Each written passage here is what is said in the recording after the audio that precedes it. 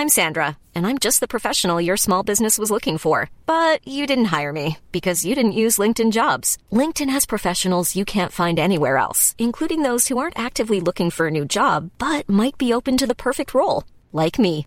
In a given month, over 70% of LinkedIn users don't visit other leading job sites. So if you're not looking on LinkedIn, you'll miss out on great candidates like Sandra. Start hiring professionals like a professional. Post your free job on linkedin.com/people today.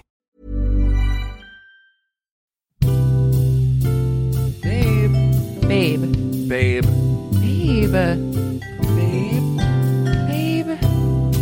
I'm Laura. And I'm Ryan. And this is Babe.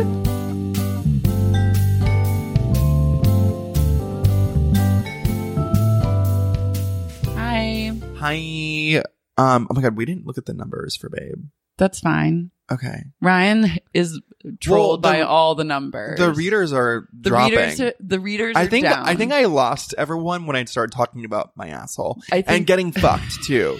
Honestly, I feel like people are like TBH, like more homophobic than they realize. I didn't want to be the one to speak to this, but that's what I thought too. No, I really do think that because I do think that people are uncomfortable with that kind of frank discussion about gay sex. People are really uncomfortable with gay sex. It's weird though. I mean, it's so strange. It's weird because we live in a world. And that makes me want to talk about it more. I know, but we live in a world where that's not unusual to have that kind of conversation. That's brunch talk. Yeah, and like it's fine, but everyone else lives in a world where it's like, what is poppers? And also, like they don't know the ins and outs of I feel like the sex. readers are mostly like women, so I feel like they probably they don't relate. That. I wonder what percentage of our female readers have had anal.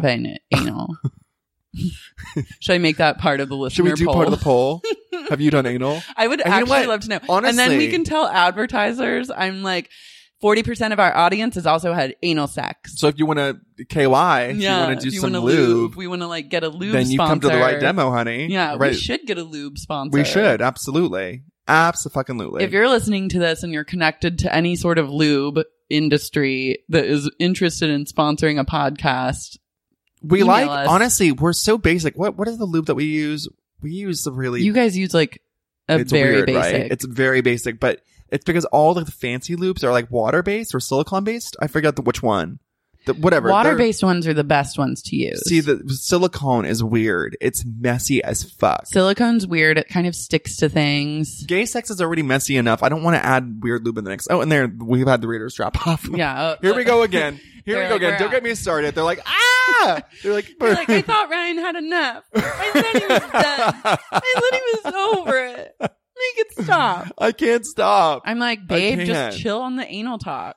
Is it okay when I talk about anal but not you? I think so. I honestly think so. Because I really do think people are more homophobic than they realize. I think it's so deeply rooted. It's weird. It's weird. Well, I'm a conspiracy queerist. This is an opportunity to confront your homophobia. Keep listening. Yeah, I dare you. Podcast until dare you. Till the very end. I dare you to confront your demons. I dare you. Also rate it 5 stars and give us a great review. Oh yeah, please do, actually. That's important. Yeah. We had a lot of those and now they've stopped. And again, I think the loose asshole. Ryan literally lives for a review. I read them all the time. I just read through all of them this last week. Aren't they great? They're great. They're great. Such great writers. But Ryan always wants more. I want more. Well, because it matters. More. Give me more. Give me 5 stars. Give me 5 stars. More. How do you like it? How do you like it? Also, like my photos. If you're brave in a review, think about and you're a female listener. Yeah. Think about being like, hey, 5 stars and I love anal. You know what? It's funny because people didn't talk. Usually I get tweets, Instagram, whatever, people commenting on things I talked about. No one spoke about my asshole, which I, you know what? Part of me respects it, but then part of me is like, let's talk about it. Let's open a dialogue. Yeah, you're wanting a dialogue. I'm an activist. You're trying to like literally open a dialogue. I'm a loose asshole activist, and I will give voice to the voiceless, to the whole.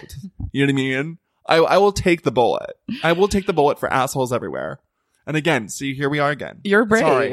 You're brave. I want to see you be brave. Just want to see you. Just wanna see you. I wanna see you be brave. So just that's me talking to my asshole every night. I wanna see you be brave. just want to see you. What is its elasticity status right now? I think it's pretty fine. Okay. It's cool. It's like taking a nap. Yeah. Little cutie. Well. Okay, so I so want to for talk... those who are still reading, I'm going to talk about something that's far more relatable than my loose asshole. we actually shouldn't even be recording today. Why? Because because you were supposed to be I wasn't supposed out of to be town. Here. I wasn't supposed to be here. Here's the deal. So I went to go visit my mom in Eureka. Eureka, for those who don't know, is a town that has not found it. It's in Northern California. Is it different than Wairika? I don't know what that is. Well, so I went to a boarding school up in like Northern California. Yeah, it's like, by yeah, it's by like Redding, Yeah. and my school is in a teeny town called Whitmore, and we'd always play these other towns in sports. And I think Eureka was one of them, but we called it Wairika. Well, that's a mistake. I mean, I don't know. That's a mistake. Yeah. You probably did play Eureka. We did. We Eureka. definitely did play Yeah. Eureka. Here's the deal. It's methy. It's like it's methy as fuck. But what I love about it is that everyone's methy and overweight. Methy and messy. Methy, messy, and overweight, which I love a meth head who's overweight. I I'm love. like, they've been doing it wrong. I don't No, right? I mean, they've been living, laughing, loving, mething, And eating. and feasting. Yeah, feasting. We do meth and then we feast. I love like the idea of an overweight speed freak. It's a really good Me genre. Too. No, it is a genre. And that Eureka is the queen of that genre. So here's the deal. Getting there is really hard. You have to take 2 planes. You have to Do you fly fly to into SF. Redding? No, you fly to SF and then you go from SF to Eureka. Eureka has its own airport. They do, but by the way, it costs like a trip to Europe to go there. Like literally, like either you go to Versailles or you go to like Meth. That's like literally my option. So It's pretty there though, it's right? pretty. It's pretty ugly.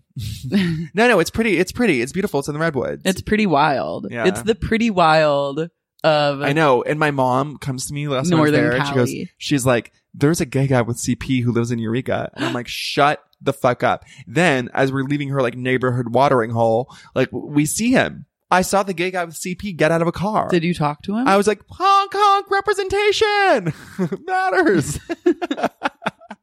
That's like my sister, my life. No, I didn't say anything. Oh. But you know what's so fucking funny is that he saw me and I saw him and it's like Gimp recognized Gimp. Yeah. You know what I mean? Like Gimp recognized Gimp. There was a nod Gimp of recognized familiarity. Gimp. There was a nod and some drool on both our ends. Oh, love And that. We just, that was it. This is like the setup for a movie. I know like it an is. indie. A movie that no one will write and no one will see. Yeah. Yeah. A movie that literally has a target demo of 2 people. Yeah. So anywhoosie, I bring Jonathan, who has never been. I'm super excited to kind of have him there. My mom's freaking out because she like loves this shit and she loves like taking care of people. And now there's 2 people to take care of. She's like on cloud 9. Mm-hmm. So we get up. So basically getting there is so hard. Basically my options are like a 6 a.m. flight, which really trolls me deeply. We wake up at 3:45. We fly to San Francisco. No problem. We land at like 7:30 and I get a text notification that my flight's been canceled. Okay, like that's a problem because literally like there are only 3 flights a day to Eureka. So if one's canceled, you have to wait like 7 hours for the next one. But whatever, I decide to wait and take the 4 p.m. A couple hours pass and then we get another notification that flight's been canceled. At this point, we're like, okay, fuck me. We just need to spend the night in San Francisco and go out on the next flight. We get standby, which is like a TBD. I don't fuck with standby, but at this point I was desperado. Yeah. Because you can't just cancel everything at this No. point, can you? Well, I didn't want to. I really at wanted this to point, go see my it was still mom. Friday. So you Yeah. were like, you'd go there and then have like a couple days and then come back. Yeah, it was fine. So I was like, okay, we'll just wait it out. I know how important it is for my mom and I wanted to see her. So, we spend the night at the Fairmont, which is like chic. Mm-hmm. I love the Fairmont. Have you been? No, actually. There's this tiki restaurant called the Tonga Room. It's everything. It's You great. love a tiki moment. I love a tiki moment. But I like the Clift Hotel in SF. Oh, yeah, that I one's stayed great, there. too. It's like very chic. That and one's like, very chic. It's like, Yeah. yeah. I love that hotel too. But I also like San Francisco just has good hotels, I think. Some of them are good. No, it's weird because they're all downtown, which no one spends time in downtown. Like no one cares. Like Mm-hmm. you just go there to work.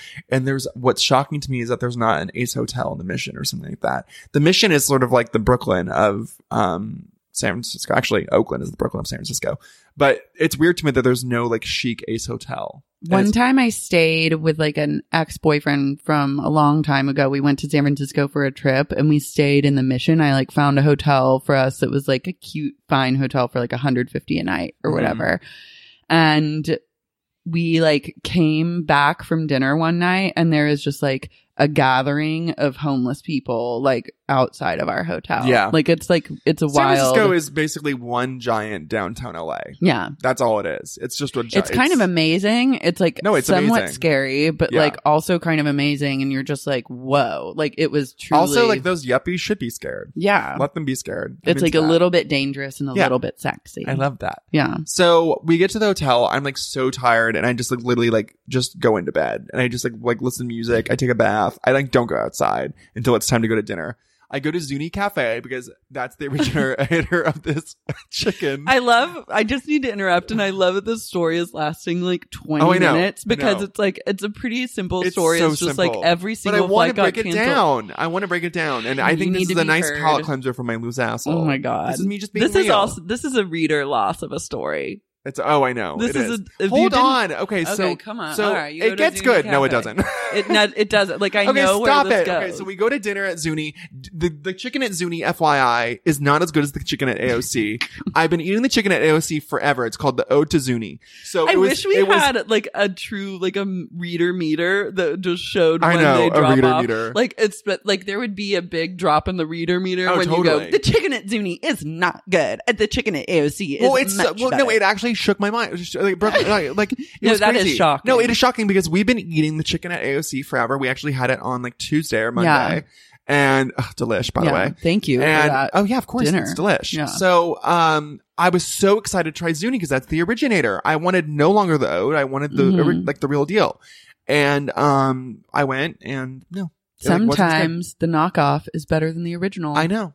It's true. And it's really our AOC journey this past week inspired me. I'm going to cook that chicken. Oh, you should. I'm going to. Oh, great. Let me know because I want it. Yeah. Yeah. Well, you're going to be involved in it. Okay, good. So, from a financial standpoint. Great. I'll be the benefactor. I don't care. But I think I can really pull it off. I think it'll be good. So stay tuned for that. Okay. Chic. Yeah. This podcast is brought to you by the Zuni Cafe chicken. No, it's by the AOC chicken. By the AOC chicken. By the way, the reader should know that this happens a lot where I like really like you make really good food and I like pay I pay for the ingredients. Yeah. So we go to like a butcher. Like I'm all about a butcher. I don't like going to Whole Foods. I like going to a butcher. Ryan will fund the food experience and then I'll cook it. And then we're both really happy because I love to cook. Yeah. She does. And I love to eat. Yeah. So it works out great. Yeah. And that's why we're friends. So you are doing it. You're really upset about the chicken. It was really cut on it, like everything. Okay. So basically, I was really upset about the chicken, and I also made the mistake. Wait, but I was getting sick. We met up with Jonathan's mom, so we got to see her, which was great. Love her, little sweetie of a woman. She's a pastor, but like the good kind. A Buddhist. Yeah, she's great. Same. So, by the way, I was sick, but I also was so tired and just like I needed some cocktails. That was a big mistake. Don't drink cocktails when you're sick because you will wake up 4 hours later with the worst hangover of your entire life. Like it's crazy. Okay, I'm going to interrupt now with a sick trick.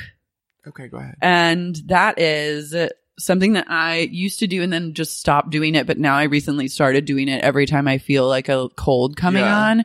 So as soon as I get a throat tickle, I make a cocktail of 1 Airborne and a packet of Emergency in like a tiny glass of water. Like, so it's super, super concentrated. Okay. I let it all the ingredients combine and like melt together. And then I just like pretty much chug it. And I do that in the morning and at night. Shocking. That is shocking. That's not shocking. You just took 2 of the biggest things that everyone takes. And then I take zinc and it helps. Oh, zinc. Yeah. And it helps. And I've successfully well, you gave me this cold. I know, but listen, I've successfully beaten colds by doing this. Like gotten almost sick, and then the last time that I got this like mini cold, it was not as bad as my usual. This feels really mini. It was very mini because I just like it's mini. Yeah, because I didn't. Rogers. Or mini. So any reader that wants a sick trick, do that at the first sign. I swear to God, twice a day with some zinc. you'll thank me. And they're back, and now they're about to go away again. Yeah. So anyway, so okay. All right. So I woke up like a fool, like at 3 a.m. with a terrible headache. I had the worst hangover. It was almost like I felt like I had gotten the flu. I was like, this can't be a hangover, but it just like kind of was a hangover. Okay. Mm-hmm. So just don't drink when you're sick. That's stupid. So I was like making a lot of bad choices. So then we had to get up at 6 a.m. for our flight that I just knew that we weren't going to get on. And we went to the airport. We didn't get on our flight. And then, the woman forgot about us. We were on standby and she goes, oh yeah, you're going to get on. And then we're like, okay, great. She's like, okay, I'll call you up. And then we came back like 20 minutes later when people were boarding. We're like, hi. And she goes, oh, I forgot about you guys. And we're like, thank you. Okay. So then we're put on this flight to go to LA, which gets delayed 3 hours. And then we go on the flight finally. And then they need to we sit there for an hour and they're like, actually, there's mechanical difficulties. We have to take you off the plane. So then we go off the plane and a woman who is wearing a Jesus Loves You shirt just starts sobbing. I thought it was God is love. Oh, God loves you. It was something. It was like God loves you. And she goes to the front desk and she's like, like literally no one cares or has any compassion for us and no one knows what's going on.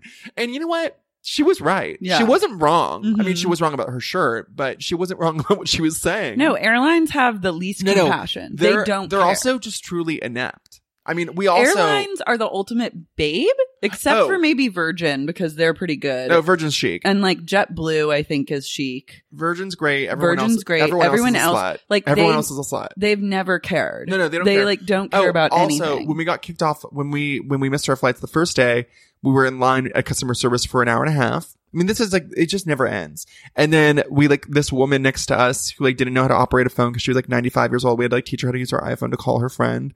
And then she like tried to like, she was like going to Sacramento and she was like, oh, where are you guys going? Eureka? And then we're like, yeah. And she goes, maybe we can all rent a car and drive up there together. And we're like, what the fuck? Yeah, that would have actually been a good solve. Yeah, except for like me and Jonathan don't drive and we're useless and maybe she would kill us. Anyway. All right. So is the story over? So yeah, basically we got, so this one broke down sobbing, which was amazing. And then I was like, I'm here for this. I like got the popcorn. I love like a public I love drama. a babe out in the wild. Yeah, I love a babe out in the wild because it got me. And then by the way, we got on our flight and we came home. It was fine, but we had no sleep for the last 2 days. It was crazy, but it got me thinking about babing out. Okay. Ryan walked into this apartment today and he go like last night was the first night he's like gotten a full night's sleep and he comes and he goes, God, it's just so amazing how restorative sleep can be. Yeah. And I was like, it's true. Yeah. Well, yeah. I woke up today feeling a lot better. My cold is almost gone. I worked out. It was a real there she is moment. Yeah. There she is. There she is. There she is. I was like, yeah, sleep is great. Okay. So stop it.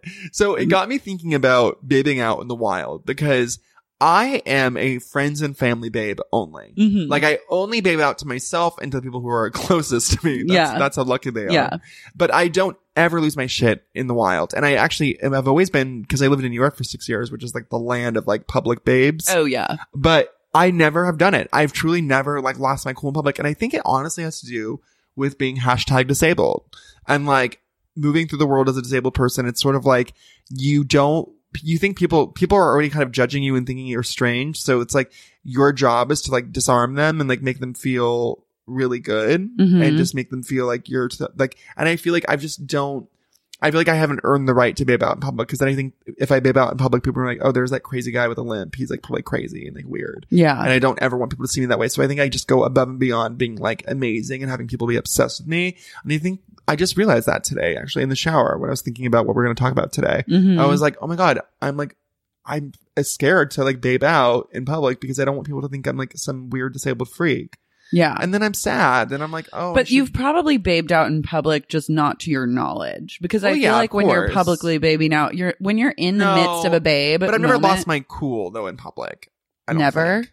No. You've never like screamed at someone? Well, this one time, Kaylin and Bailey and I went to Napa together and they got blackout drunk, the two of them. And I just, like, we almost got kicked out of the restaurant. And I became like the one who had to keep it all together. Like, you know how when that happens in party situations where like everyone you can see is like totally going to a blackout zone. So you actually have to stay in the light to like keep the train moving. Yeah. And so that was me. I was like staying in the light, getting sunburned. And like, it was like, bad. And so I eventually, like, after we almost got kicked out of the restaurant, I like took them aside and I was like, you guys, I screamed at them. I was like, you need to stop. Like, it was crazy. I could see Kaylin got really scared. I think Bailey doesn't remember any of it.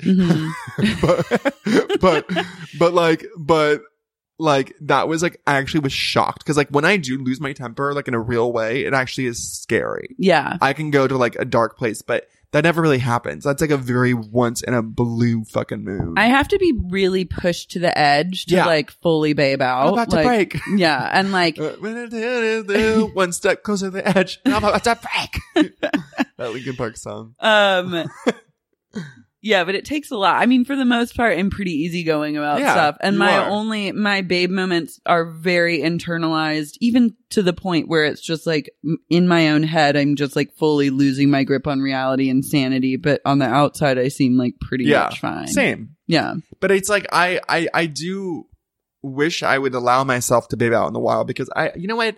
I think that's true. Like I seek people's approval and I want everyone to love me. Like I go into every situation being like, I want everyone to be obsessed. Well, yeah, that's like very human though. Yeah, but I think it does tie in my disability and like wanting to be like accepted and normalized and like knowing that I'm going in giving people something that they might not be used to. And so wanting to make sure that it's like so palatable for them to enjoy, which honestly, fuck that. I don't want to do that. I'm going to go out on a limb here. Yeah. And say that you're going to go out on a limp. I'm going to go out on a limp here and say that you managed to babe out on this podcast. What do you mean? Just by telling that 20-minute story about how many hotels you stayed at. Yeah, but that's a minor babe. Yeah, on the babe meter, on that's the babe very, meter, that's it's a low, low, that's but a low it still babe. is a babe. And it's on like a semi-public scale. Yeah. I think you're babing out in public a lot more than you think you're babing out in But public. no, but I'm, okay, fine. I'm just talking about a stage 5 babe. Yeah, a stage 5, like a meltdown. Babe. Yeah. A babe meltdown. I don't go to stage 5. Well, I can maybe go to 3. Maybe this will be your year. I know. I really want to have more public babe outs. What would... Yeah. Babe out, flame out. Well, I can't wait for that to happen. Yeah.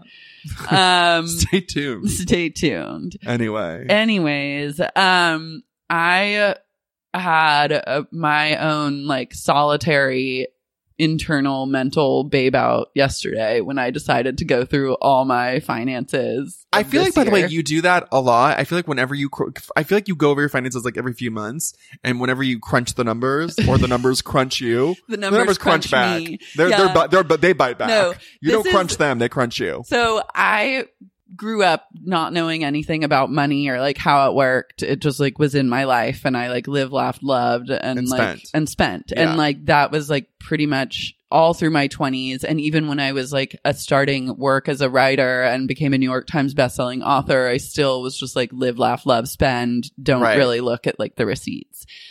Until I hit my 30s when I was like, oh, you actually have to be like responsible for your own financial. Pay your taxes, right? Well, no, but I'm like working on fixing that. Yeah. So do you want to shame me more? No. Oh my God. No. I just want to give clarity to the readers. Well, no, I didn't know how taxes worked. Like I was like, my whole life is a write-off. So like, I just won't pay my taxes. And then when the tax bill comes, it'll be like $1,000 or like it'll be like $500 because like literally my entire life is my biz. So that's not true. If you think that is true, I'm here to give you a sad reality check that it's not, and like you will have a lot of problems dealing with like the aftermath of those decisions. So you should really like get clear on taxes or like get an accountant who can like keep you very clear. Right. So now I do go through, like, I started this process of being like trying to get my financial shit together, like probably a year and some change ago.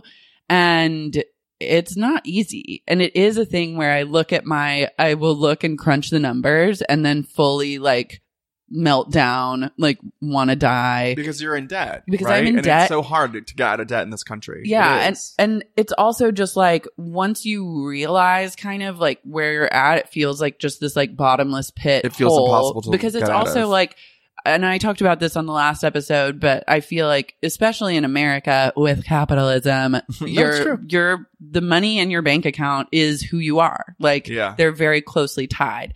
So the last time, and I realized this yesterday because I like took I like took an Adderall and I was like, I'm doing this, and like went in. And no I was wonder like, also like an Adderall come down from that. no, but it wasn't that. I was actually, that helped because I was like, I was like, just, we're going to dive in. And then I started feeling like, you know, when like you see the numbers and like you feel like how in the red you are and you're looking at the facts, my brain started to be like, I was like fully on the verge, and I was like, I hate doing this. Like, I'm actually about to flip out. Like, what is going to happen to me? Like, going through every horrible thing in my head. And then I was just like, okay, like, you're not giving up on like making these spreadsheets. You're going to push through. You're going to put all your expenses down. You're going to like put how much income you're making and like get really, really clear. Right. And once I pushed through and was clear, I was like, wow, that's horribly shocking. But also like, I'm clear now. But like, I get it. You've been shocked before, and I feel like you're in a better financial place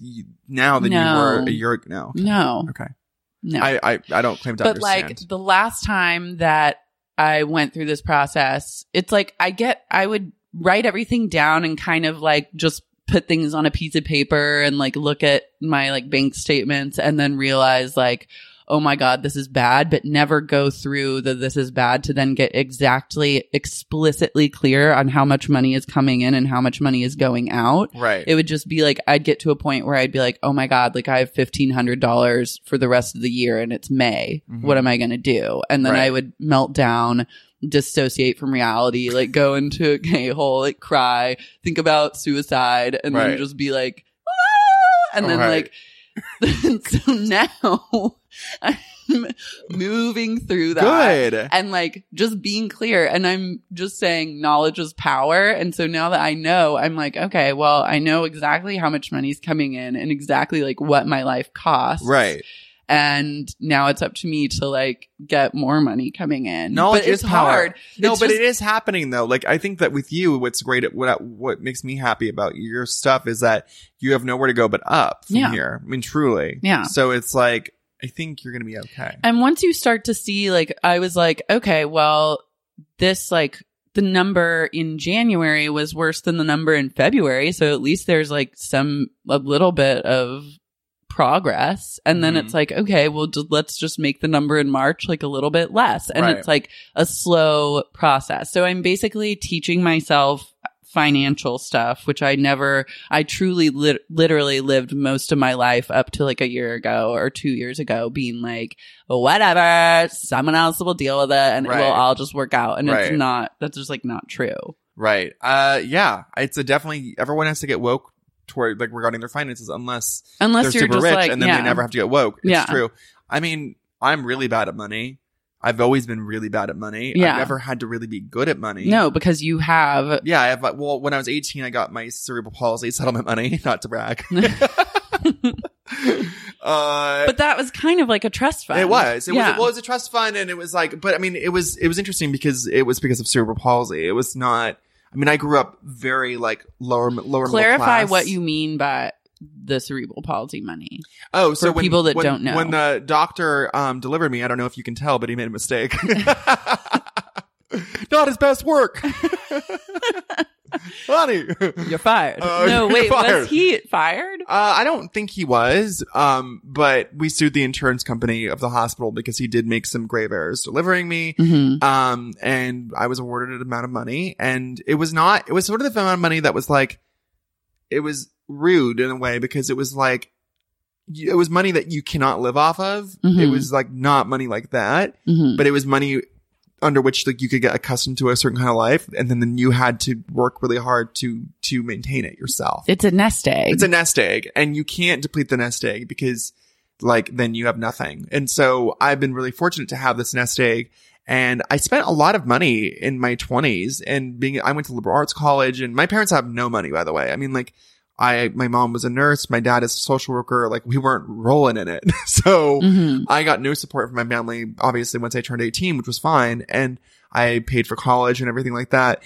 And really what money gave me was time, because I was able to, write a bunch. And so when I graduated college, I was really, really driven in terms of getting my career started. I wrote a bunch of stuff every single day because I didn't have to work at like, you know, a clothing store or whatever. I'm not like I could. I don't even know how to fold my own sheets, unfortunately. Cerebral palsy is weird because it like, my motor skills and everything like that, it kind of deletes me from like minimum wage jobs. Mm-hmm. So it's like the money, it's a blessing, but also because of something. Now, it's like, it's a very yin yang situation. Now I have good taste. And so I have. Because you needed that because you couldn't do those types of jobs. So yeah, that was sort of the thinking behind it. And also like, it's also a nice amount of money to have. And then it also puts you in kind of a trust fund situation. Yeah. But again, like it's not enough to live off of. So it's like, and like it's been very clear to me that like I've now grown accustomed to a lifestyle. And no, I have. Don't say. I mean, trust me, I know. And so, I'm in a field that's notoriously unstable. I had a really good year this year because I wrote the movie and I worked on Will and Grace, but I'm not going back to Will and Grace next season, and I'm doing my show for a little money, and it's real. Like I have to get another job. You know, I have money saved up from Will and Grace, but not enough to like YOLO for a year. So like the pressure's on. I have I have a lot of anxiety and I have a lot of fears, and I also have a lot of guilt about not being good with money and living very like lavishly, even though it doesn't feel like it to me. Like, but I feel like it to me. Yeah.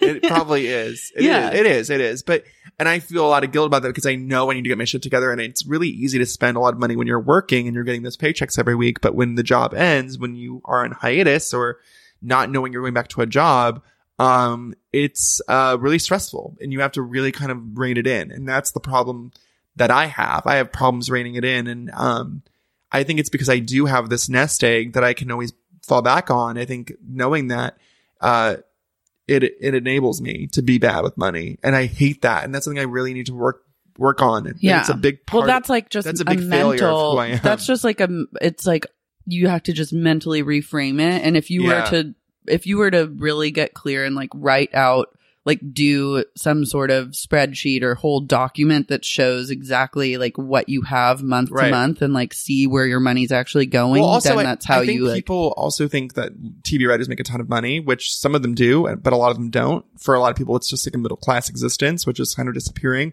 I mean, you saw my tax things. Mm-hmm. It's real. I mean, I'm like, taxation is theft. No, but I mean, I want to speak candidly about this because I feel like it is shocking. It is shocking. So, I mean, I'll just say it. I'll just say how much I made and how much I took home. Is that weird? No. I think it's real. It's what happened. Let's talk about it. So I made $250 last year, which is crazy, right? $250,000 because I got paid for half my movie, and then it was my work on Will and Grace. I just had a flash of The Craft when they're like $175,000. It's like that's nothing. I'm like, okay, have fun with your apartment. No, that's like a month. Oh, I know. And they literally acted as if it was like, oh, our lives are different now. It's like your lives are different for a year. It's like literally you would still need to live in that trailer. I know. $175,000. I know. After taxes, please forget it. You're literally walking away with like $30K. Right. Anyways. So I made $250, which was insane, and the biggest year that I've had. But between taxes and agent, manager, and lawyer, which take 25% off the top, I walked away with. Wait, what? I just want to interrupt you to see, like, as a reader. What would you expect? What would you expect? Right. What do you think I took home this year? Let's have a moment of silence so you can crunch in your those mind. Numbers. Crunch those numbers. Crunch the numbers. Okay, so wait, agent, manager, lawyer, that's 25% off the top of my money. Yeah. Not after plus taxes. I'm taxed pre-tax, so it's not. Do you know what I mean? Yeah. So 25%. Let's just have a moment of silence. And then taxes. And then you'll say the number. And then and the readers, I want you to envision what you think this number is and see if it matches up. Okay, ready? Okay. Wait. Be quiet. I'm saying we'll have a moment of silence, and then you'll say the I'm showing you with my finger. 5? Do you want to write 5 seconds? I don't know when to speak again. Honey, Ryan, just pay attention. Okay, I'm sorry. Babe, come on. Sorry. Okay, I took home 80.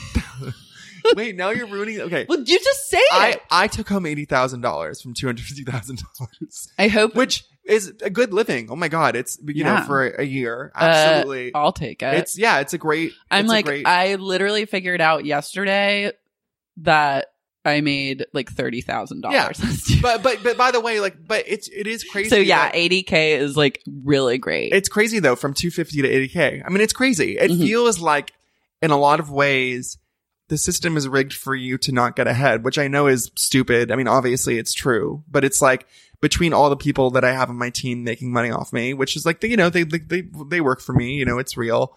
And then taxes taking half my money. It's like, oh, it's sort of like, no, but I literally, because Ryan asked me to print out all his documents, so I see everything, and I was just like, oh my God. And then we like talk, but in my head, I'm looking at this and I'm like, okay, you had a job for a year, you made bank, and then you walk away with like a great amount of money. Like, don't get me wrong, but also it's like, how the fuck are you supposed to like say, like, how are you supposed to get level up? Because I could literally not work because I have not worked for a year before. I could easily not work for a year. Like I said, I'm not going back to Will and Grace, so I don't. And besides my own show, like, I don't know. I'm going to go out for network staffing season, but I don't know if I'll get staffed. You never know. The odds are that you won't. And so it's a little nerve wracking. And so the job is, the onus is on me as the writer to come up with new material, come up with a new pitch, come up with a new pilot, and go out. But also when you develop, everything takes so long. I mean, seriously. It is. It's a troll. And if, by the way, and if you're lucky enough to sell something, it takes months to see that money because the deal has to close. I mean, it's just sort of, it's not as glamorous as I guess you might think. It's a lot of having to spin your wheels and waiting and having to come up with stuff constantly, and kind of there's this like low level anxiety that you always need to have, I think, and I think it's useful because it pushes me forward, and I'm already coming up with new stuff, whatever. But it is sort of like, how do you end up making a living that makes sense and is sustainable in this business? Like, how do you do it? I mean, unless you're Ryan Murphy. Well, I mean, unless I think you hit the jackpot and make your own show, that's a success, but that's really rare. I mean, even what I'm doing now, it's like I've beat the odds of being a television writer. Like, I've already, you know what I mean? Yeah, but you're also fine. So it's we'll like, see. I mean, but you never know completely. You never know completely, but like, you're fine. We'll see. Whatever. Okay. I love this drama of like. No, I'm just saying that. I'm just saying like it's not a stable business. It just isn't. No, it isn't. And I could not work for 2 or 3 years. There was nothing more. I know, but sometimes I go. But the good part about that is that if you do not work for 2 or 3 years, you're fine. Well, yeah, but then my nest egg is depleted, and then what am I going to? I mean, I'm just saying like you can't ever be blasé about money in that way. No, you cannot. Especially not. I mean, if I had millions of dollars, yeah, of course, but I don't. I'm not saying you're fine in a way of like it's complacency. I'm just saying like you don't have the same sorts of stressors or financial worries. And I would not compare. This is not me being like, well, Lara thinks she has it bad. I made $80,000 last year. Like, I don't want that to come off as that. It was starting to feel that way. No. I'm just saying that everyone has their own money anxieties that are very real and specific to them. And I don't know. I mean, it's not, obviously I'm not trying to compare, and I would never. Okay. But no, but I think it also is transparency around money. I think it's super important. Well, and I think people need to know. But knowledge is power, truly. Because once you actually know and are facing the facts and dealing in facts, then that's only then that you can be like trying to change it. But and also, for so long, it's like, for me, just personally, it was like for so long, I was just like floating in like some like weird like cloud like space of just like who knows what really the number is, and like being afraid to check my bank account and just like total avoidance, and that has like truly not served me. And so now it's just like a moment of full on confrontation and not allowing myself to get like so overwhelmed that I like fall apart at the seams, but also not complacent and being like, well, I'm just gonna not make money forever. Like, it's like, just move forward. You have to just keep move moving forward. Yeah. That's all you can do. So anyways, let's talk about something else. Okay. No, I'm just what? I like these conversations. I like this conversation. I think that when people don't talk about money, I think that it creates a lot of confusion. I think people see others that have the same career as them, and they see them buying houses, and they like wonder why and how they got the money. And the reality is that they usually got that from their parents or whatever. And I just feel like it's really, as scary as it is to like tell people my salary, like what I made last year, and like I feel like that's really revealing. I feel like it's just important to like talk about these things openly. I think that secretiveness around money only breeds bad shit. So, right? Yeah. Am I wrong, or I don't know. What? I don't know. Okay. All I know is what I know. We'll see. In my Excel spreadsheet. We'll see when our 2 readers chime in. The reader meter is down. I'm like, dear listener, the one person that's left. No, you know what? I fucking think that people love it when people talk about money because I think it's so No, rare. I know. So I think it's like porn. Anyway. Moving on. Okay.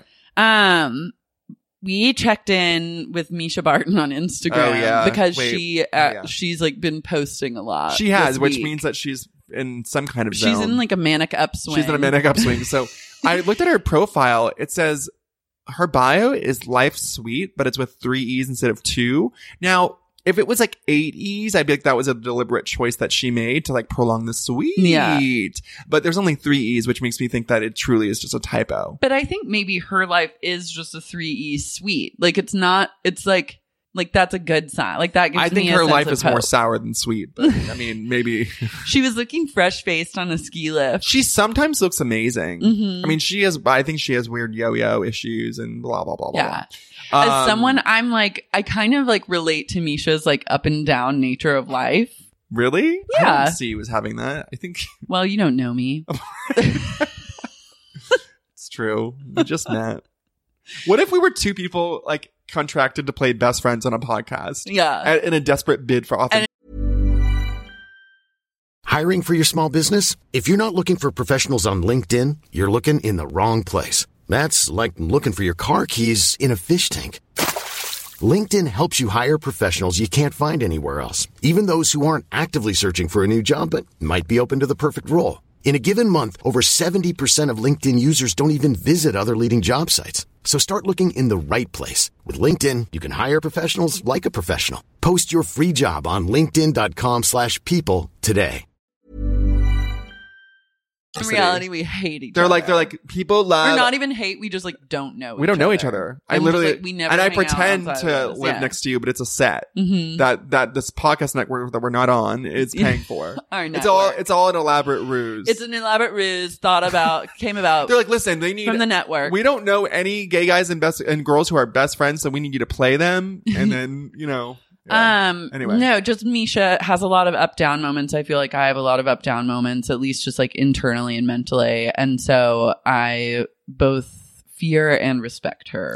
Okay. And relate. She posted a thing. A picture of a packet of I don't know, sort a of packet. food or I thought it was like something. a candy bar, but it wasn't. Yeah. It says Chuckles on it.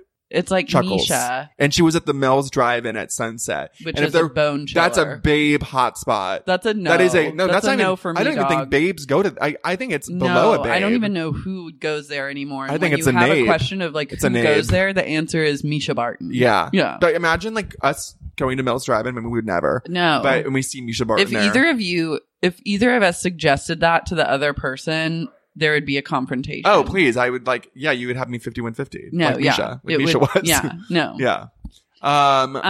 So prayers for Misha. Prayers for Misha. Hope she's doing great. Let's talk about Heathers. Oh, yeah. Because that's been like a big deal. I know. I want to talk about that because, I mean, full disclosure, like we know people that wrote on it. Yeah. And Our they're- friends wrote on it. And they're like so sweet and we love them. Mm-hmm.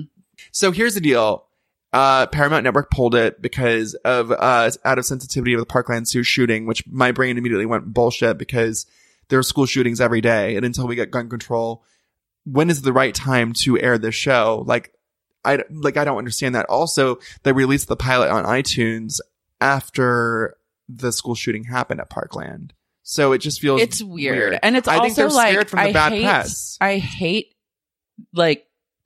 when anyone blames like TV or film for like violence because that's just like that's not the biggest problem. You know what I mean? Oh, a fucking my God. reboot of an 80s movie on Paramount Network is not going to cause not the fucking anyone reason to I know. that anyone is going to go buy a gun and shoot up their school. Like that's like not it. So Also- I hate when, and it honestly feels like censorship It on is. some level. It is and censorship. It really freaks me out. Well- and regardless of whether you are into the reboot or not, or you watched it and didn't like it, or you It watched deserves it to and loved exist. it deserves to exist. And like, even if it's just on for one season, then doesn't come back, it's like, who the fuck cares? Like, it freaks me out when something it just goes away because of people's outrage or like It's dangerous. It's dangerous. It's dangerous because, by the way, I love that it's so perfect. It's a show about censorship and outrage from what I could tell from the pilot. and now it's being shut down because of like censorship and outrage. It's like hilarious. It's a show criticizing outrage culture and how much damage that causes, and now it's like playing out in real life. It's very bizarre. It's bizarre. But also, can I just say, like, people have a lot of feelings about the pilot. And, you know, being a TV writer myself, I know that pilots are extremely challenging. There's so much to do. A perfect pilot is medium rare, and you have to sit with the show. You have to watch the next few episodes. You cannot judge a show based on its fucking pilot. You just cannot do that. No. And people were writing think pieces just from the trailer, and I was like, that is irresponsible. That is insane. That's so stupid. And then Daniel Waters, who wrote the original, right? Daniel Waters, yeah. He did an interview where he basically said, he was like, actually the show gets really good, and I watched the first 5 episodes, and like the pilot, he's like, I wasn't a fan of the pilot, but it gets really good, and it goes goes places that are really cool and unexpected. And I'm like, yes, why don't you let the show just let it live? Let it live. Like, let it get to where it needs to go. It's not the movie. And also, like, the whole conceit of the show, which I didn't realize until last week, but I didn't know that each season is its own, like, it's an anthology. Yeah. So, like, you're only going to have to deal with like one season of like, high school Heathers in this setting. Like, a next season, you never know, which I think is brilliant. And also, I don't know. It just, the level of outrage over this like Heathers pilot is truly mind blowing to me. I'm like, why don't you fucking get outraged about the fact that like Donald Trump wants to arm teachers? Like, direct it elsewhere, because this ain't it, babe. If the show truly does not come back or even air, that will be truly bone chilling to me as a creator, as a writer. Like to know that like your TV show could potentially get killed because of some think pieces just off the pilot. I mean, I think what Paramount should have done, I mean, I'm no exec, but you certainly but I think what they should have done is I think they should have released all 10 episodes at once so people could see where the show was going and they could binge it. First of all, everyone watching Heathers is part of the binge watching generation. Yeah. So it's like, that's a no-brainer. I mean, Search Party did it for season 1 and that was great. Everyone binged it. Yeah. And secondly, when you release them all at once, you can see where the show is going. So you're not going to write an outraged think piece about the pilot because you already have watched episodes 1, 2, 3, and 4, and 5, and you can see where the bigger picture is going. Yeah. So I think that honestly was a huge mistake to not release all the episodes at once. For people to be like, that room was like full of queer writers. Oh, I know. Like, and all the directors were, gay women. Like it was so amazing. Like you're giving these people jobs. I'm truly like, get a fucking life. Get a fucking life. And I mean, I guess we're biased because we're like friends with some of the people, but it's also like, get a fucking life. But honestly, if I didn't know them, I would be watching this all unfold and be like, this is disgusting. And I don't know. I'd probably be like, fuck them. But like, really? I mean, a little. I don't know. It's like I can get kind of wrapped up in that. But I don't think so. When a show is killed, but the show being killed, or we don't know if it's being killed. Well, but, let's not like let's not go there. Sorry, but like, honey, come on. Yeah. But the being pulled off the air, bullshit. That would have pissed me the fuck off, and it has. It's unfair, and I'm furious. Yeah, you should know. And again, I think that they use that shooting as an excuse. I don't buy it. I think it was the public reception of the pilot. Also, it's like. And we can move on. I know. But that was a that amount of bad press is actually like a good thing, kind of. Because absolutely. It's at least more attention than people being neutral. Like, at least people are talking about it. Oversaturated market, like, to have a TV show warrant such think pieces and create a dialogue is incredible. To be able to do that, you know? Yeah. So Paramount is a total babe for me this week for doing that. Oh, yeah. Paramount is a babe, But also, if I pitch you a show, I love you. No, but also, like, if you want us to develop a show based off this podcast, we'll totally come in for a meeting. Yeah, we're into it. And, like, it's whatever, you know, at the end of the day. At the end of the day, like, honestly, like, we support you. Yeah. So, and maybe you're like a babe. We actually don't know anyone that worked on that show. And, like, honestly, we did know them, but they were, like, pretty bad. Yeah. So. And also the show's, like, terrible. Yeah. So, yeah, we, like, agree with your decisions. And, like, just let us know when you want to set the meeting. Team Paramount. Yeah. Call our reps and, like, we'll figure it out. Gross. Okay. Okay. We're moving on. Okay. Kim Kardashian has pink hair, and I want pink hair. She does? Yeah. Well, I haven't seen it. Honey, where I don't care. I don't follow Kardashians. You know that. You don't. No. Well, she has it and it looks great. And she and Kourtney and Khloe are all in Japan. Oh, great. What are they doing? They're just like walking around. Like Kim is literally wearing a crazy outfit. Of course. Bike shorts with like tube socks and athletic shoes and huge parkas with pink hair, just walking in and out of stores. Great. I love amazing. That. I hope the camera. She literally no, I think so. I think she's shooting a campaign for the Yeezy season 7 because she's wearing all Yeezy season 7. Okay. And I mean, she's never looked better. And she walks and poses in front of stores and then like walks out. It's incredible. Like, what a life. I know. And how thrilling. Courtney's style, like Kim and Courtney, their style is really major right now. Like Courtney but is not serving Chloe. Honey, no. Chloe. Move on. Like moveon.org. I don't even know what to make of Chloe's fashion choices. Have you seen her Revenge Body show? No, I think it's so awful. I mean, it's the concept is awful and really fucked up in a weird way. It's like terrible. Get thin to get revenge. Like fuck you. Also, she's barely in it. She literally meets the person that she's doing the makeover on, and she goes, "Tell me about your story." And they like tell her they tell her this like really horrible thing. She goes, like just very, and then she's like, it's like the musical, and then she disappears. She literally is like, and they have to like gut good thin. luck. Yeah. So then she's like, all right, well, and they don't get to have plastic surgery, right? They actually have to like work out. Yeah, and they have to work out. Right? Ugh. But so she's like, all right, good luck, and then she just like goes off into the sunset, and then she comes back for the reveal. So we're talking about. Basically, she's just, like very hands off. Yeah, she literally is like there to be like, "Hey, what's your name?" And then she's like, "Good job, you look great." Like literally, it's like the most non-job ever. Like love that for her, but no, also I don't love that show. And I think no, Chloe, I think that shows Chloe betrayed me because I feel like she pulled a Gwen Stefani, where I feel like I thought she was like funny and interesting and cool, and then it turns out that she was just basic all along. And yeah. I feel like Gwen Stefani is a huge babe, and I think that she did that, and I think Chloe did that too. Yeah, Chloe did do that. Because like, now they go to the dark side, because I feel like at the end of the day, I thought Chloe liked being different and unique, and then really she just like wanted to be like a fucking doll. And then Gwen Stefani, I thought she liked being like outspoken and different. Gwen Stefani darks me the fuck out. She catfished us. No, I know, she totally catfished us, and it was like now she's just years, like a Beverly Hills Nightmare Hollywood bullshit. Dating that guy, I can't even remember his name. Blake Shelton. Oh my god, fucking garbage. I mean, he's no Gavin Rossdale or Tony Canal. Gavin Rossdale is truly like a bisexual butterfly of my dreams. I saw Bush perform like a year and some change ago, and it was currently, yeah, like within the last 2 years. I can't remember the date, but it was an incredible concert. He's never looked better. Great. He's so hot, and Gwen made the biggest mistake of her life. Well, Gwen is not that cool, to paraphrase from one of her songs. Gwen is not cool.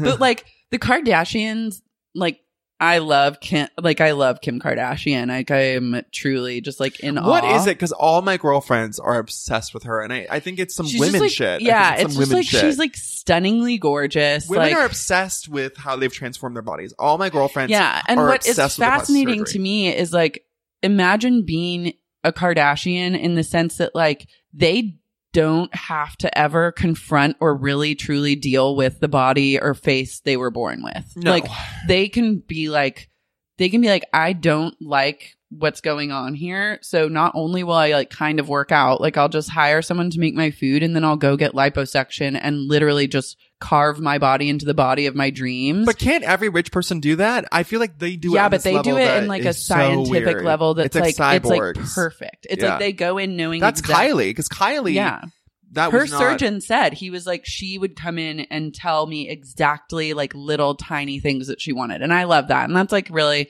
how I would do plastic surgery had I like the means, right? But we all know that I don't. I'm really glad that you don't, because I don't want you to turn into some You know weirdo. what I heard about that was like such a babe is that I didn't know this until recently, but there's such things as plastic surgery credit cards where you can get a credit card that just plastic for plastic. Yeah, that pays for a procedure. Plastic squared. And then you pay off the debt of your plastic surgery, which is an extremely common thing for like people in LA. That's fucked up. Isn't that fucked? Yeah, because there's a lot of people probably in debt. Oh my God. Because by the way, that would have been me if I could get a credit card. And I think that people go back for more tweakies, and all of a sudden they're like in huge debt. No, I mean my Botox is worn off, and I'm I think you still look good. Do you know what I actually think about the Botox is that it is kind of preventative, because I don't know it's worn off. You still but look good, I still don't notice like the wrinkles I was trying to get rid of as much as I used to pre-Botox. So I really condone that. Also, mine was free, full disclosure. So it's a journey. It was a fan, a reader. Just kidding. No, it was my family. I know. Like we'd get free Botox. Oh, I wish. Botox, if you're listening and you want to sponsor this podcast. I mean, honestly, the thing is that we're really loyal, and if we like something, we will talk about it incessantly. Yeah. So, and I'm really loyal to Botox and Dyspora, or just whatever the other thing was that got put into my upper forehead. Great. Yeah. I loved it. Anyways, John Mayer and Andy Cohen posted a picture of them like canoodling in an elevator, and I got so turned on thinking about a threesome with the two of them that I had to just go to bed. About that friendship. Okay. I've talked before about like Adam. Oh my God, Adam Cohen, Andy Cohen's. I think he has internalized homophobia. He's part of a different generation, and I think no, seriously, like, what? Stop. Nothing. What? I love Andy. And no, I love Andy too. Well, I love Andy, but also he's like kind of dead inside. Like we know that. Don't put me in a we know that. Don't put me in a we know that. She doesn't want to piss off Andy Cohen. You know what? I might be making a huge mistake going against him. You're making a huge I'm not mistake. going against him. You're babying right now. Stop and it. I'm on the record being like. I'm telling the truth, and not she wants to be nice. No. Yeah. You know Andy Cohen is like dead inside, babe. You know that. We've talked about that. Stop. Don't throw me under this bus. He's a wonderful person. Oh my God, you're such a liar. He is a sweet, generous, loving man. Such a psycho. I'm here for it. Laura He's also a deadhead. I love that about him. Okay, so I think that I think Andy feels much more mask when he's friends with John Mayer. I think he like in his mind earns a lot of mask points being friends with John Mayer. I think he makes him feel like less gay. But I think that they're actually friends. Well, yeah, of course. And I think that they're hooking up. No, they're not. I don't think so. I think that John Mayer may have gotten drunk and like let him touch it once, but I don't think that they're. I think that they cuddle together sometimes. Oh, they totally cuddle, and you know that like John Mayer loves that Andy wants to fuck him. Like I think it's like a cuddly, elevated but also friendship. Andy's a top, so it doesn't make sense for him to like. I can't imagine Andy fucking John, but I think that Andy would totally bottom for John Mayer. I think he would. Mm-hmm. What? I don't know. I'm letting you to have your theories moment, and I'm just trying to stay out of it. Why? I don't want to be implicated. Oh my God, she's so scared of pissing off. I'm scared. I just started profusely sweating. He's part. No, I mean, here's the deal. I don't have entirely negative feelings about Andy. I don't. I loved his books. I thought they were incredible, and I think he's very funny. And I think Watch What Happens Live is an amazing show. So I do, but I also think that he is a little like deadened. That's all. I think he's a dead head. I think he's dead heart. Ooh, I disagree. Publicly disagree. It's like all he cares about is like the famous person in the room, and he is always like he's very transparent about that. Okay, all right. I don't know. Someone's still gunning. I'm Andy. I'm not here to like just destroy our law. I'm like, I literally made. I love Andy. I literally am in so much debt. The last thing I need is to be like put like. I'm not trying to just burn. What if we go home tomorrow and like we're evicted from our apartments? Like no, I'm like actually Andy is just scared. Like Andy is like literally put a curse on us. I'm like, honey, you have a life. I have nothing. I'm not trying to piss Andy Cohen off and destroy my entire existence. I'm not against him completely. I actually really enjoy a lot of stuff that he does. I just question his kindness levels. Anyway, we can move on. Anyways, okay, let's do emails. Okay, because we have some really good ones. Okay, I'm shaking. Stop. I know she can't even open. I'm actually shaking right now. She can't even open the email. It's like, I can't open the email. Yeah, I'm like about to like send Andy just like a tweet. It's like, I don't agree with anything, Ryan. Yeah, because Andy's listening. Ryan's views are his own, and they in no way reflect my feelings. You should put that on your Twitter bio. Yeah, I'm going to. Yeah. Lol. Here's an email we got from Anonymous. Have you shown this to me? I haven't seen this one. This is a good one. Okay. I wanted you to be surprised by it. Oh, good. Okay. Laura and Ryan. Babe doctors, I need you to give me a diagnosis on a dark babe time in my life. I met this guy around 5 years ago, and he was the first guy I ever really connected with on all levels. We were identical lollers and shared the same childhood trauma. Oh. The first few weeks after meeting, we tried dating, but he shut it down quick. But yet he messaged me on GChat every single day at work, and we talked all day long. It really confused me. We spent most of the time bonding and freaking out about how similar we were. A few months pass and he invites me to this barbecue. I thought, this is the time he realizes I'm meant for him. Spoiler, he didn't. In fact, he met his current girlfriend at the BBQ and kept leaving conversations with me to talk to her. Yikes. At this point, I was fully babing out, but I kept my cool and left. Cut to a month later when he asked me to help him do some web work and he gives me a password to his site so I could look at some code. Being the babe I am, I thought... I love this turn into web work and coding. I know. Like I love it. A web That's work. great. Yeah.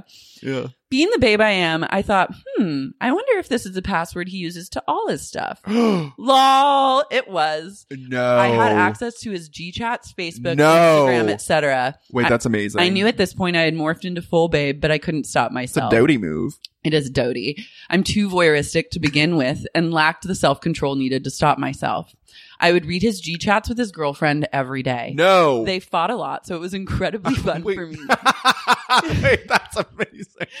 He would fight with her and then write to me and tell me about it. Lol. It was dark, but it became so ingrained in my schedule, I lost myself in it. Wait. Wake up, go to work, check social media, read his messages, all while talking to him. No, stop it. That's actually a good movie. This is great. Oh I my would God. even log into his email to delete the email he would get saying his email was accessed from another computer. Guys, I did this for 2 years. No, 2 full years. Oh my God. Yikes. After a while, I wasn't even invested anymore. It just became something I did. I just enjoyed reading private conversations at this point. I finally stopped when the girlfriend also logged onto his Gmail and read our G-chats and got really upset that he logged so much with me and not with her. They babe out similarly. Maybe they have more in common. Does this end with them being friends? She just wasn't a funny person, so IDK what she expected. I felt bad and changed all of his passwords so I couldn't get in and it would force him to reset them. I'm now in a healthy relationship and can truly appreciate how crazy he didn't know this was. ever? He never found out? He never knew. What an idiot, by the way. I know, an idiot. Jesus. Have you guys ever snooped when you shouldn't have for too long? Do you have people you check on just for the sake of checking on them? That's a pretty big babe moment, right? Yeah. A 2-year long I've done that once. investigation is a real babe moment. I did that once with my boyfriend in high school who broke up with me, and you know the guy that I called Teen Trash. Yeah, Teen Trash. Oh my God. So we were best friends for 5 years because why not? Makes perfect sense. 5 years after the fact? And what? Yeah, 5 years after Teen Trash. Great. Yeah. So he started dating this guy who lived in Washington. And they would literally leave each other messages on MySpace on each other's walls that were like, babe, I loved you so much. I missed you so much. Like writing each other's song lyrics like that they would post for the public to see. This is not MySpace messages. This is just straight up MySpace wall talk. Mm-hmm. So I was like, it enraged me because I was like, he never did that to me. He wouldn't even be in a relationship on fucking Facebook or on MySpace. He'd be called Swinger. Oh, I know. I forgot about that. That's really rude. So one day he checked his MySpace at my house, and then he was logged in, and so I went in and I found insane pornographic photos of what, himself? No, of his boyfriend putting dildos up his ass. Wow, I know, they were kind of hot. His boyfriend had a nice body. But I was watching it. I felt so creepy. I was like, oh, this really wasn't meant for me. And I logged out. I was like, this is too weird. Yeah. I had I think I had one ex-boyfriend's email password for a bit, back my ex from college, one of the loves of my life. And I looked through his email. And I think I looked through his phone once, but I didn't find anything, but I also didn't want to find anything truly. Yeah. I was just kind of why am I doing this? Why would I search to look for something to get mad at? And then I was like, this is just all, I don't want to do this. And so then I just got out. I'm not yeah, I don't like it. I don't love it. I think if I was, there are certain people that I would kill someone to get access to their emails. Really? Who? Oh, yeah. Yeah. There's one person that I was obsessed with that if I had access to his email, I would have gone down. It would have been going on 3 years now that I would have just fully gotten into everything. But I'm glad that I didn't because it's I need to work clearly. Yeah.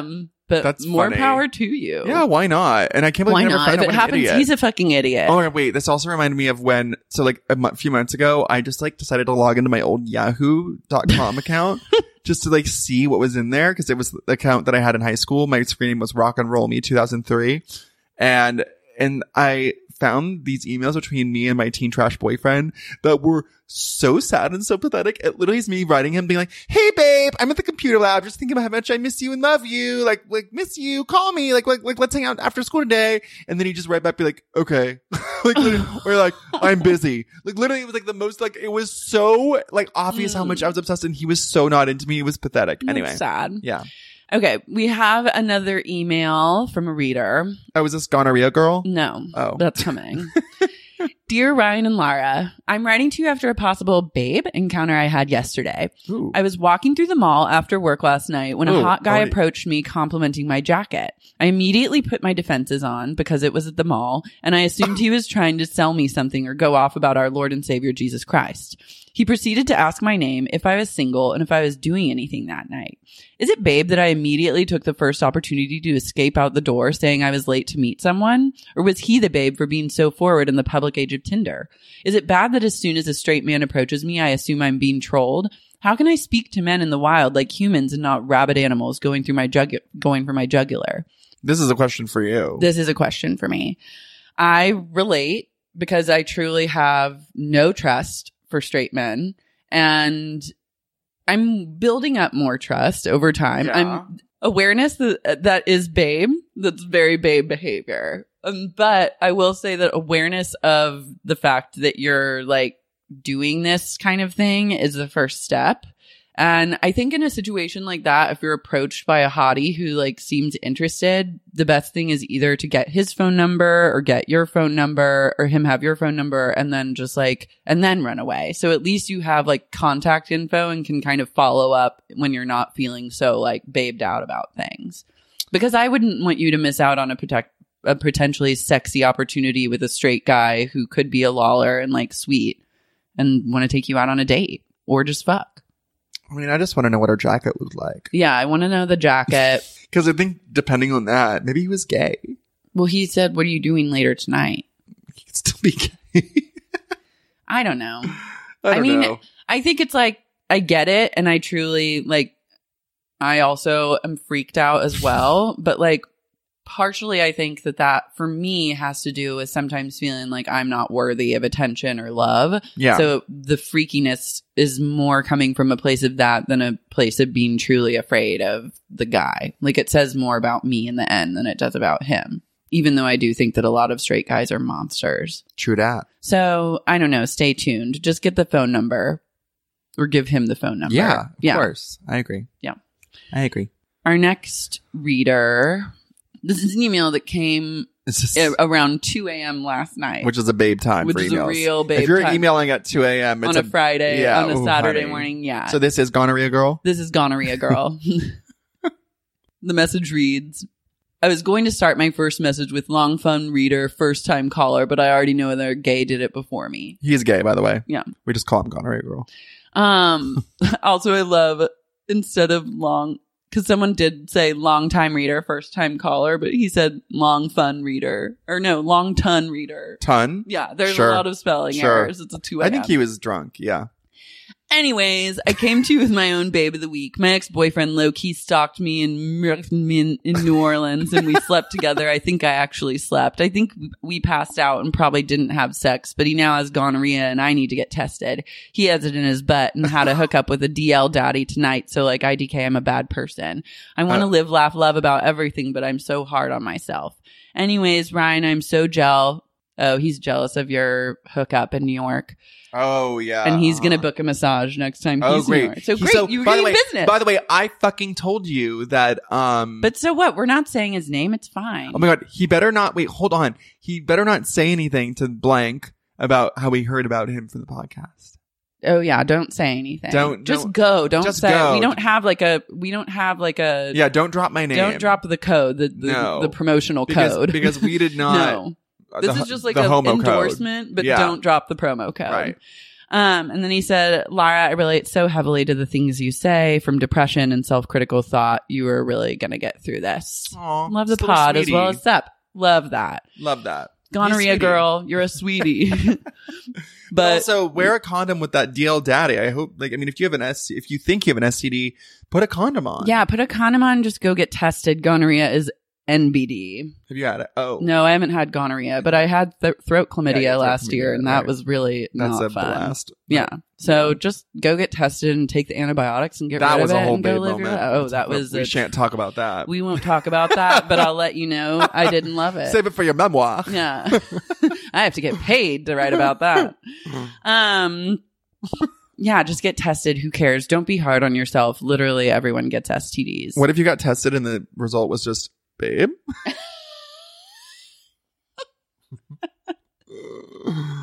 Really funny. I love that. This is art. That's what the readers write in for. Yeah. They're getting STB testing. STB. It's sexually transmitted babe. Babe?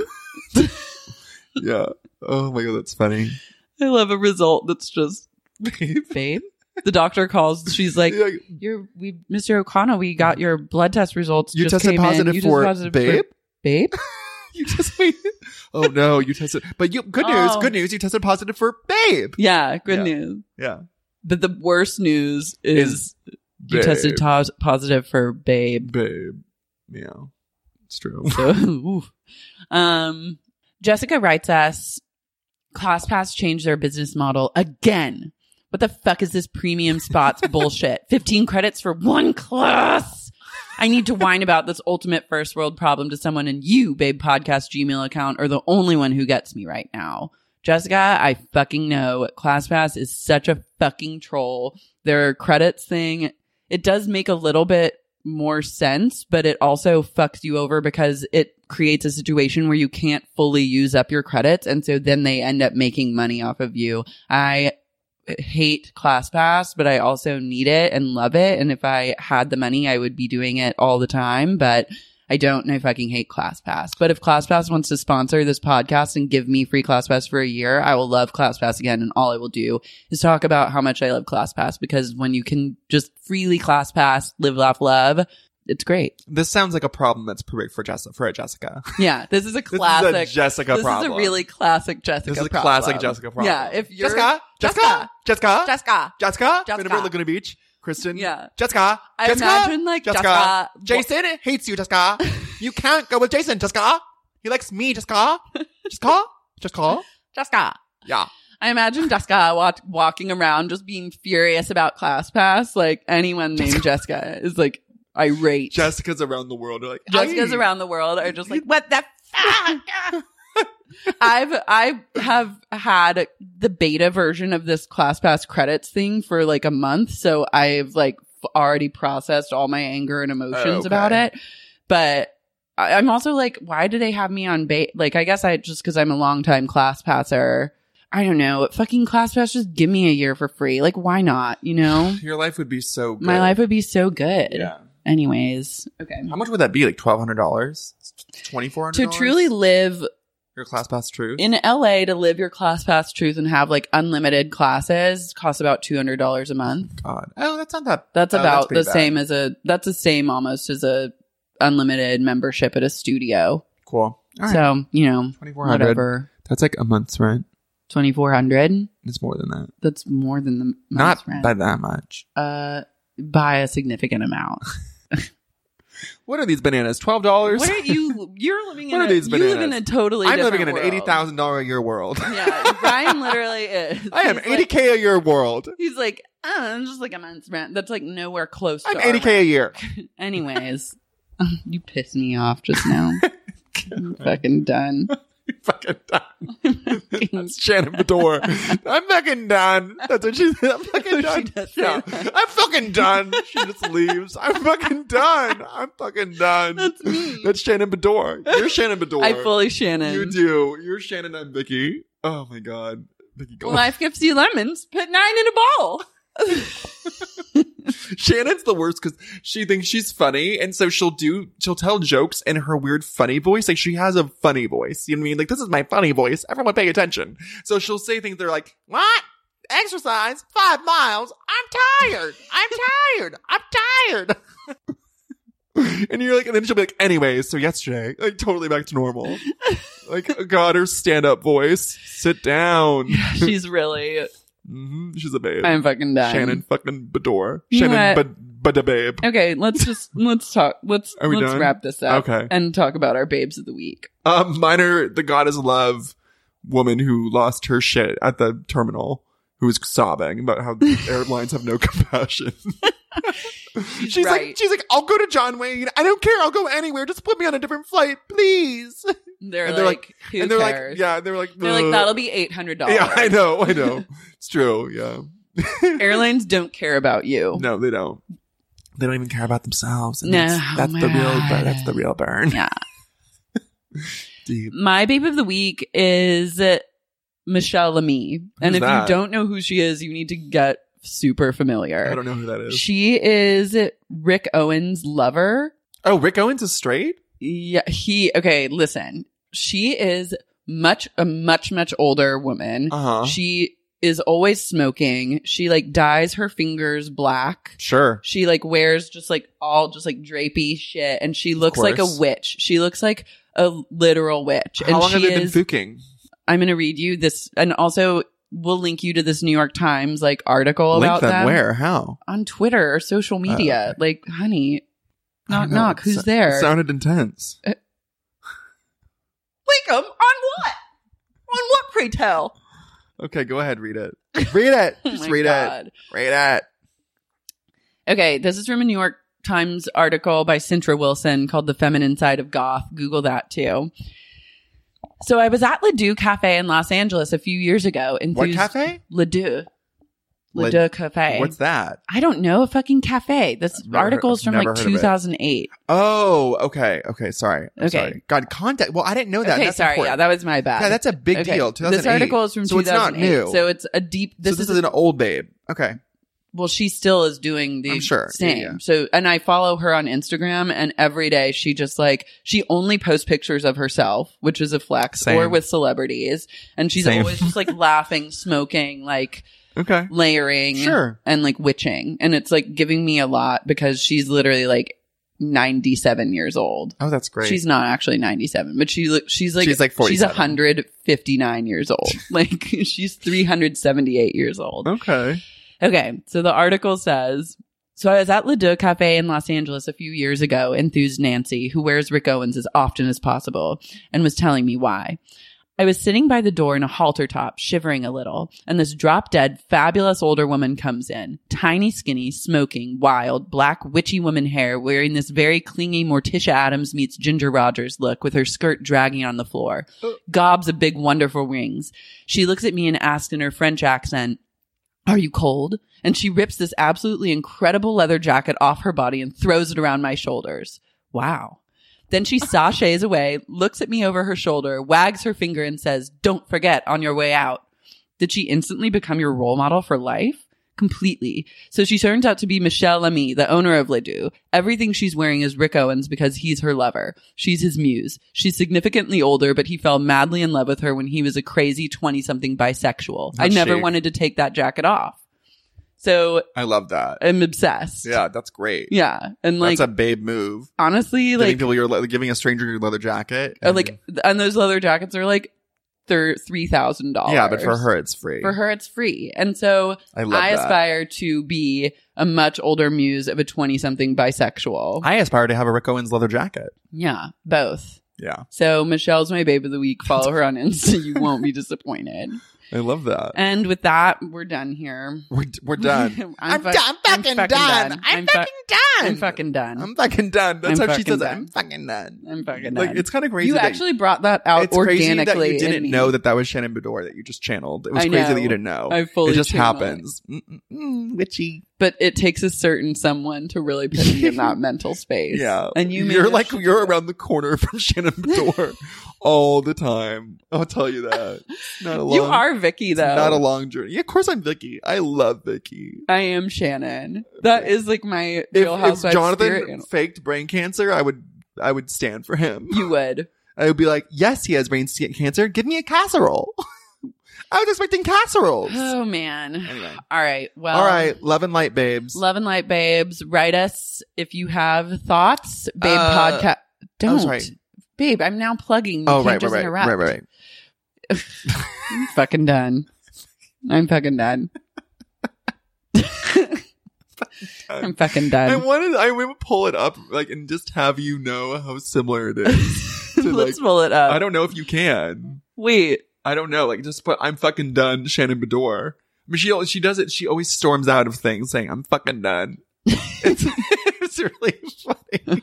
There's gotta be a video. Oh my god. Okay, we're gonna pull it up. Just put I'm fucking done, Shannon Beador. Here we go. Is that it? Oh, great. Shannon Beador storms off. Oh great.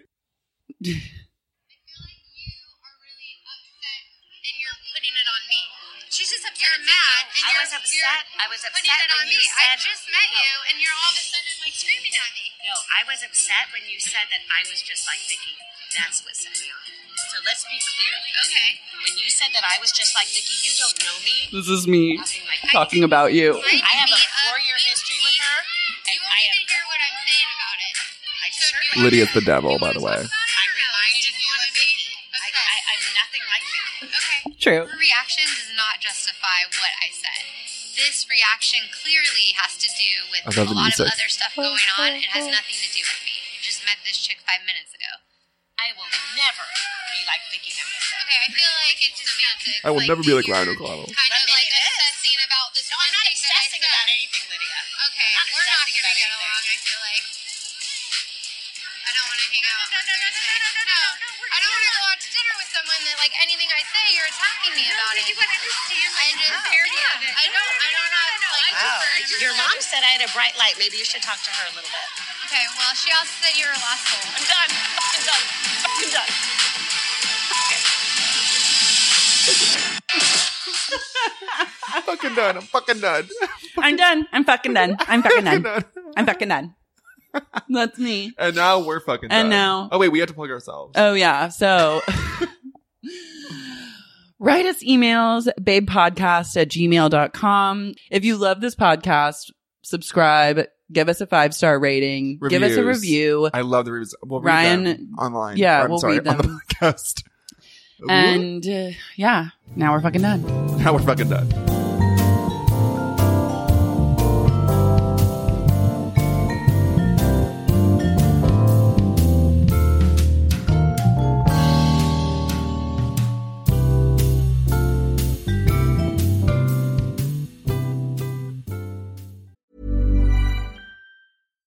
When you make decisions for your company, you look for the no-brainers. And if you have a lot of mailing to do, Stamps.com is the ultimate no-brainer. It streamlines your processes to make your business more efficient, which makes you less busy. Mail checks, invoices, legal documents, and everything you need to keep your business running with Stamps.com. Seamlessly connect with every major marketplace and shopping cart. Schedule package pickups and see your cheapest and fastest shipping options from different carriers, with rates up to 89% off USPS and UPS rates. And with the Stamps.com mobile app, you can take care of mailing and shipping wherever you are. Make the same no-brainer decision as over 1 million other businesses with Stamps.com. Sign up with code PROGRAM for a 4-week trial, plus free postage and a free digital scale. No long-term commitments or contracts. That's Stamps.com. Code PROGRAM.